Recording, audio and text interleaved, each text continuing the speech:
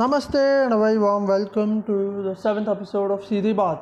I'm your host Pavan, and today we're going to talk about a very important issue, and that is the state of health infrastructure in India. Why is it relevant today? Because in times of coronavirus pandemic, we see that the doctors are working overtime, the nurses are working overtime, the entire medical staff is working overtime and facing a lot of risks at the workplace. State governments are talking about controlling the virus, while experts are giving their opinion that this is the best time to relook at the state of health infrastructure and to see and improvise it further so that we'll be better prepared for pandemics in the future. So to talk about this, we have with us today not only our regular host Ms. Lavpreet Kaur, but also two guests from the University of Hyderabad. We have with us Mr. Anirudh and Ms. Divya Archana from the university. They are pursuing their MA in economics and have also looked at the health sector very significantly and understood what is the economics of healthcare and what is the issues surrounding it. So we'd like to begin with their opening remarks. So Anirudh and Divya, please start off with your opening remarks.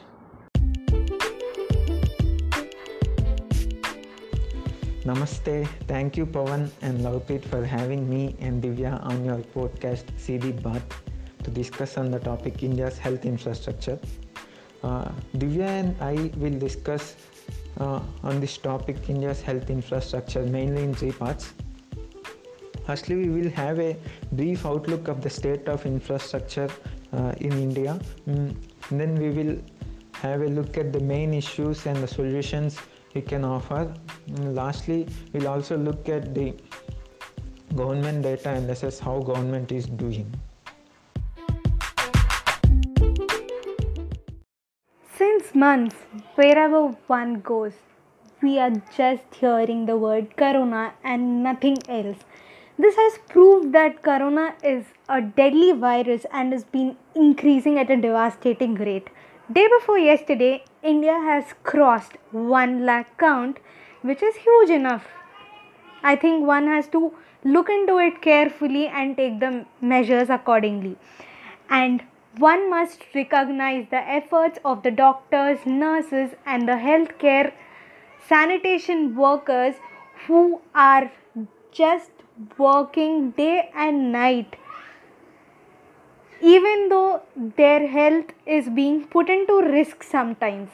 So one must duly thank them. And then, coming to the situation right now, maybe I put forward like this: Anta Corona Mayam leading to Ayomayam.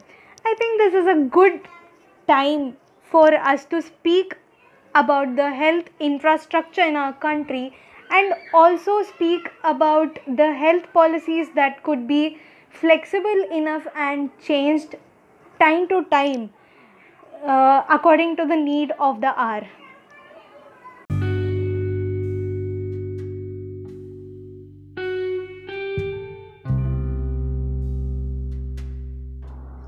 Thank you, Anirudh and Divya. You have given a brief picture as to what might be expected in this episode. I just want to put out a few statistics, such as that if we see our government spending, total spending of India's on its health as a percentage of GDP, it's somewhere around 3%, which is very low compared to other countries. And even the total per capita government spending is only 2,000. Almost 2,000 rupees. So that is around 1944, 2,944 rupees, which is very low. So what do you think, Anirudh? What is the state of health infrastructure in India in your view, and what is the problems that are surrounding it? Over to you. Yeah, you have rightly pointed out it, Pavan. Firstly, the health sector is an important indicator for understanding the healthcare delivery and welfare mechanism in any country. Particularly in these times of a global pandemic, one will understand the real importance of the health sector, the health staff, all the workers working in the health economy, and this is the right time to reflect and ponder upon this topic. So, as you have said, in India, the total health expenditure is around 4.5% of the GDP, and this includes expenditure both by central and state governments as well as the private sector. If you look at the central government's public expenditure on health, it stands at just about 1.3% of the GDP, which is way lower than the average expenditures on health even by some underdeveloped countries. As per the WHO rankings, India stood at 184 out of 191 in terms of the GDP percentage spent on healthcare. The result of this low spending on healthcare can be understood from the following figures. There is only one doctor for 1,400 people, as against the WHO norm of at least one doctor for 1,000 people, and we have only 1.7 nurses available for 1,000 people, as against the WHO norm of at least 3 nurses for 1,000 people. And the installed capacity of ventilators all over the country across all public and private hospitals is less than 1 lakh. This figure 1 lakh is before the corona. Now we have scaled up the production of ventilators and other PPE also. In the 2019 Global Health Security Index, which measures the country's preparedness for outbreak of infectious diseases, India was ranked at 57th place among the 195 countries. If we see history, disease outbreaks are not new to the world. We have experienced pandemics such as SARS, the severe acute respiratory syndrome in 2003, influenza viruses like H5N1, H1N1, Ebola in 2013, MERS, the Middle East respiratory syndrome in 2015, the Nipah outbreak in 2018. But a global pandemic as posed by the corona, be it in terms of transmission rate or the fatality rate, the economic or financial havoc created by it, is something novel, and no country is well prepared to tackle it. The best and the only way we can prevent the global pandemics of such a scale in future is to stop the spread of the virus or the bacteria in early stages. So communication and information plays an important role in preventing the outbreaks or pandemics in future. Apart from the role communication systems and information play in tackling the future pandemics, a country's pandemic preparedness is mainly based on the state of the health sector in that country.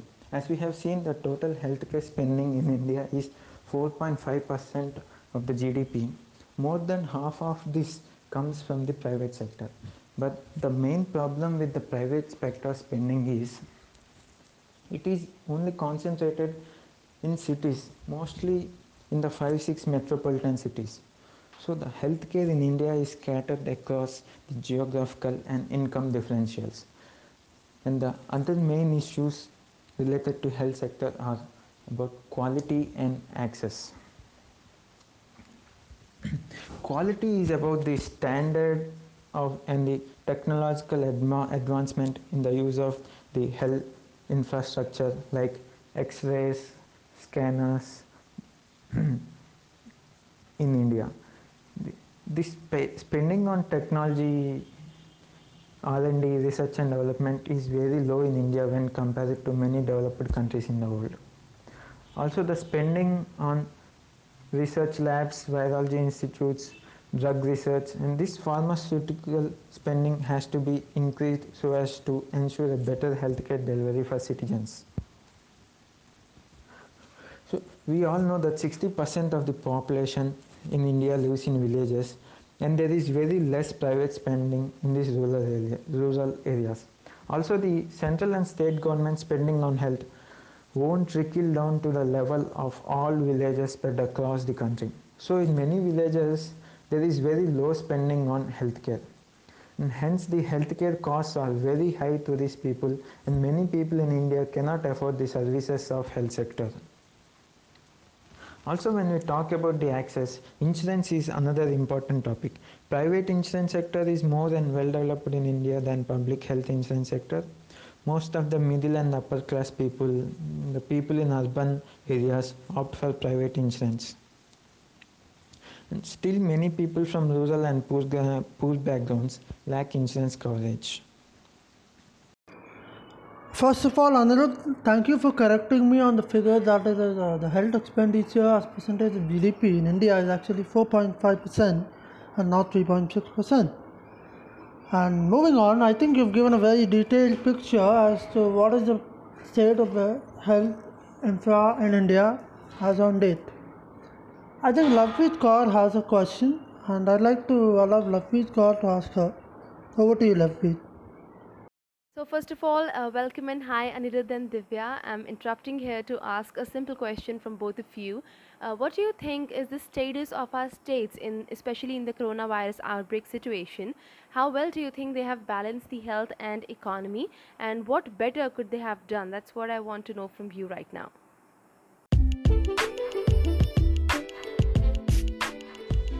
Different states were impacted differently and their experiences have been different. The first case in India was detected in Kerala back in January 30.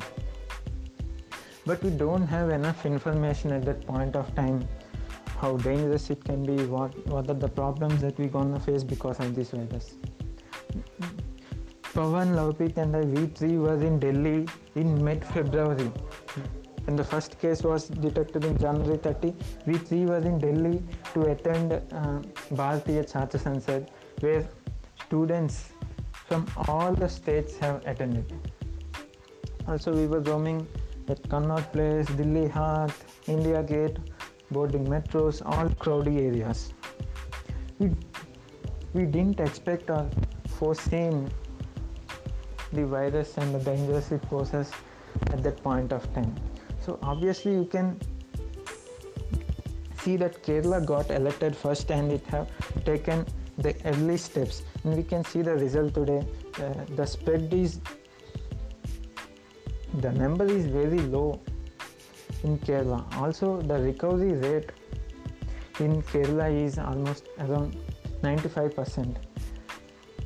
Also Kerala have previously experienced the Nipah outbreak, Ebola in previous years. So obviously Kerala will have an upper hand in controlling the virus.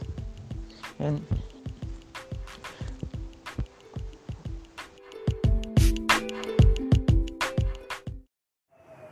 I completely agree with Anirudh, and I would like to add on more points, like when the virus actually erupted in Kerala in Jan 2020, I mean the casualties of the virus were known very less to all of us, as we know that the virus has originated for the first time and we had no idea about the virus. So actually we had no casualties knowing about it, and there's no wrong about it. And after knowing the casualties, the government has been taking proper steps, but the steps taken are not enough actually. Like what I've been hearing from many people around with respect to Telangana is that the state isn't conducting many tests. So the problem lies here. When the tests are not conducted on a large scale, how do we even know that there is a case that has been registered in particular place or locality? Before we know that a case has originated in that place, the virus could have been spread to many places already. So the main point or the idea that I would like to put forward is, maybe one should conducting the tests on a very large scale on a timely basis. That's it. So I think both of you have given very distinct and clear answers to my question, and I'm so happy to receive a variety of answers on a single question. I agree with you, Anirudh, when you say that Indian states have taken quick action and they were able to contain the virus, which is why we are still far behind. But recently, the news has shown that we are now at the fourth position in terms of coronavirus cases, and right now it's increasing. The pandemic effect is increasing here in India as well.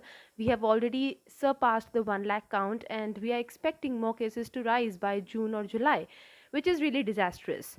In addition to this, I also agree with Divya when she says that the steps taken till now are not wholly and solely sufficient. Yes, the PPE kits were found to be inefficient at some states and places where it was detecting corona patients wrongly. Also, the test rate, basically the test done per day or per week, is not sufficient because we are already testing less people, which is why we are getting less cases. It's possible that if we test more people in a point of time, we might get even more cases. So that's where I feel we are still lacking and we need to improve. Apart from that, what do you feel, Anirudh and Divya, what could have been done and what can we do now, because the past is gone. Right now we still have some time in our hands, and what do you think can be done by the Indian states to control it further, and how they can improve their health infrastructure right now?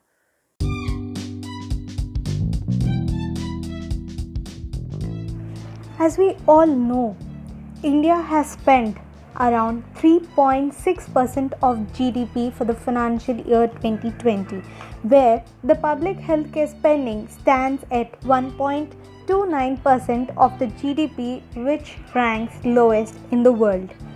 Coming to the problems in the Indian healthcare infrastructure, now let me speak about it one by one. Coming to the first problem, it is about the insufficiency of the hospital beds. The count says that 0.1 bed is available per 1,000 people. I think this must be thought about because it looks very least, because per 1,000 it is just mere 0.7. Then the count shows that there is one doctor available for 1,400 people as well. There are dismal number of healthcare centers in India. There are insufficient number of blood banks, and there is a very urgent need for more medical colleges which provide quality education and also bring out the professional workforce into the existence in future. Coming to the next problem, there is a huge concentration of healthcare in metro cities. This is because there is an urban and rural divide existing in the Indian economy. I think one must look upon into this situation because it creates a bias in which the urban and rural people are being treated, and also rural people are being reaped away their benefits of basic healthcare as well. There is also a non-availability of urgently needed vaccine. This relates again to the research centers. That means there are very less number of research centers right now. Coming to the next problem, it is about the structural mismatch in the institutions at the center and state levels. This happens in various departments and agencies, which leads to duplication of work. Hence, this ends up in ineffectiveness and unsustainable as well. So, the solution could be an integrated and comprehensive approach which helps in solving this problem, where the requirement of the infrastructure can be determined according to the district wise on the basis of the population in that particular district, so that the effectual infrastructure is established by the population present at the ground level. Also, the decentralization system exists in India, but it should be worked on more, because decentralization system helps in better administration and surveillance of the local health problems as well. The emphasis should be shifted to the long-term strengthening and enhanced sustainability as well. This finally results in saving the public money as the infrastructure solutions can be determined in a more cost effective manner at the micro level as well. Then, coming to the private players. Now, here the game starts. Basically, private players, when they come into the system, they act as commercial units. They are just here to make more money rather than serving the people needs. I think one must put a check for the private players, like to what extent can they can they exist, and also to what extent can they charge from the people as well. Then coming to the next issue, it is about the quality healthcare. This could be maybe made better with the collaboration of the state and central governments. So one should look upon further to have a collaboration with the state and the central governments. Now, I would like to point out some suggestions for better infrastructure. Number 1, geocoding. This process involves introduction of data systems for monitoring the health status. This implies that the data systems have the history of the patient, of what health issues he had, and this could be easily referred back, and this helps in saving the time as well. Number 2, reduce urban bias. This means that there should be a reduction in the rural and urban divide. So, the rural are not reaped off their basic benefits or rights, that is a good health care. Number 3, there should be an increase in the medical institutions, that is better quality of medical professionals.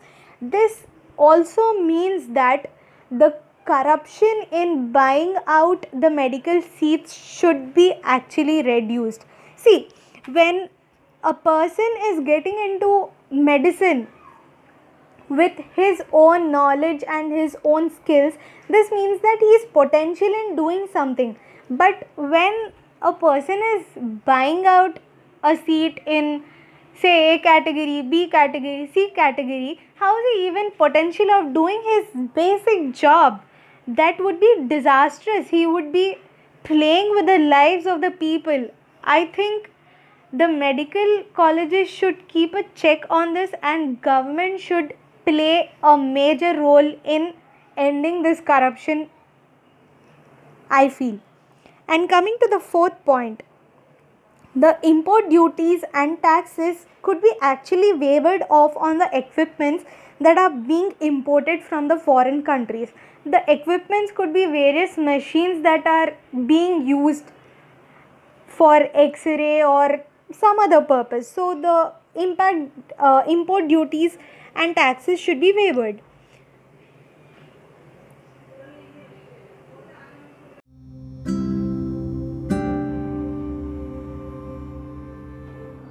Thank you, Divya. You have given a very good set of suggestions which can be adopted to in the process of reforming the healthcare system.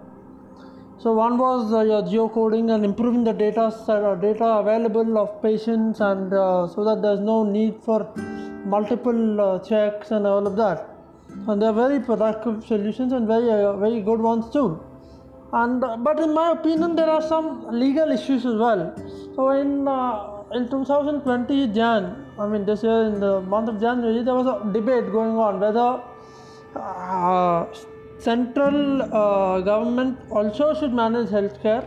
Currently, as we all know, state government manage healthcare, as healthcare is in the state list of the constitution. The issue or the proposal that was put forth was that central government and state government both manage healthcare. That is, healthcare will be shifted from the state to the concurrent list, where both central government and the state have a say in managing the healthcare. Anirudh, I would like to ask you, given your background of political science as well, and your knowledge of the systems as to how things work, what do you think about this idea? Will bringing in health into the concurrent list prove to be good, or are there any counterproductive counter effects that may happen as a result of doing so? Your views on it, please.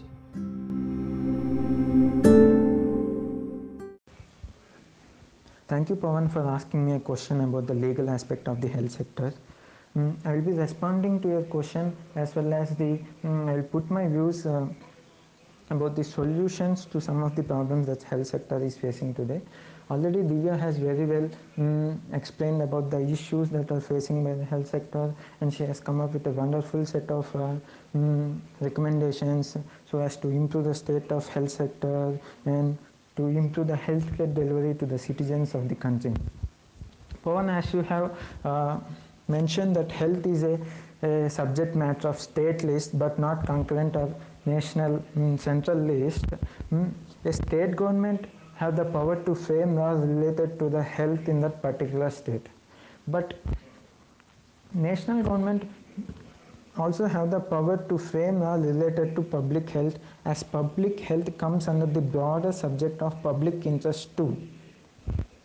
We have national schemes like Ayushman Bharat scheme, National Health Mission, etc. These are the schemes related to public health which are framed by central government. I think the health should be a matter of state list only, because a national scheme will apply commonly to all states, but different states have different issues like the population density varies, geographical factors varies, there are different climatic conditions in different states. So I think health should be a subject matter of state only, but not a central or concurrent list. So coming to the solutions, this finance minister have recently said that the government spending on public health will be increased in her speech during announcing the financial package. So what we have to understand is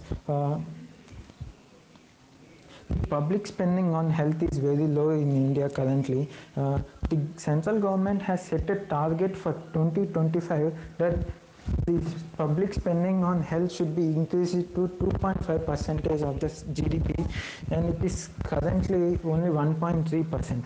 Also, a central government has set a target for 2025 to achieve universal health coverage, that is to provide health insurance to almost all the people of the country. So the practical solution is we have to work on either 5-year or 10-year plans, as these are not these problems that can be solved overnight. We should set certain target like eliminating poverty, improving or increasing the expenditure on healthcare to 2.5%, eliminating malnourishment, undernourishment in India.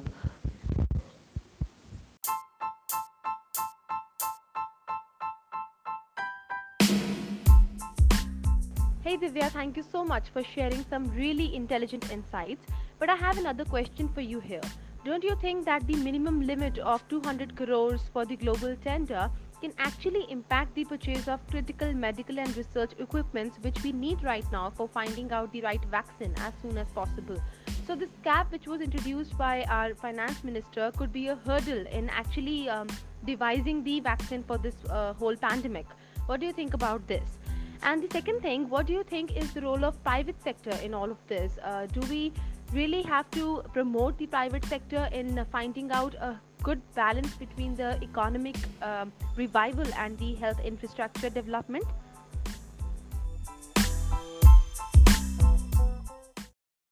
Yeah, Lovepreet. The cap which has been announced by the finance minister, that is 200 crores, is part of the program Atmanirbhar Bharat. So this speaks about that India should be a self-reliant country.